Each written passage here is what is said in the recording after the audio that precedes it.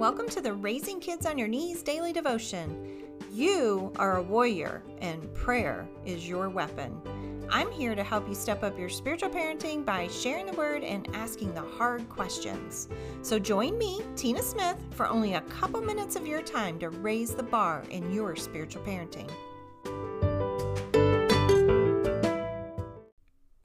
Happy Monday. It's the very first day of April 2019, and on Raising Kids on Your Knees this week, we are talking about the seasons of change and how we walk through those in a healthy way.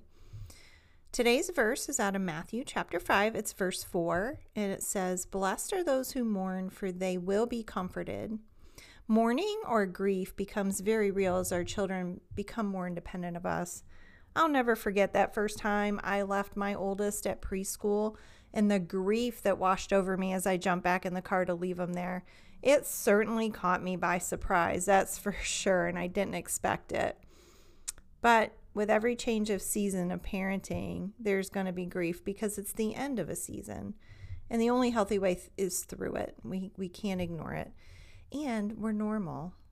Here's something for you to ponder today. Do you allow yourself to grieve as you process through the changes that each season of parenting brings? Let's pray. Heavenly Father, help me to process the grief I feel as my children become more and more independent of me, and then help me to point them in the direction of dependence on you. In Jesus' name, amen.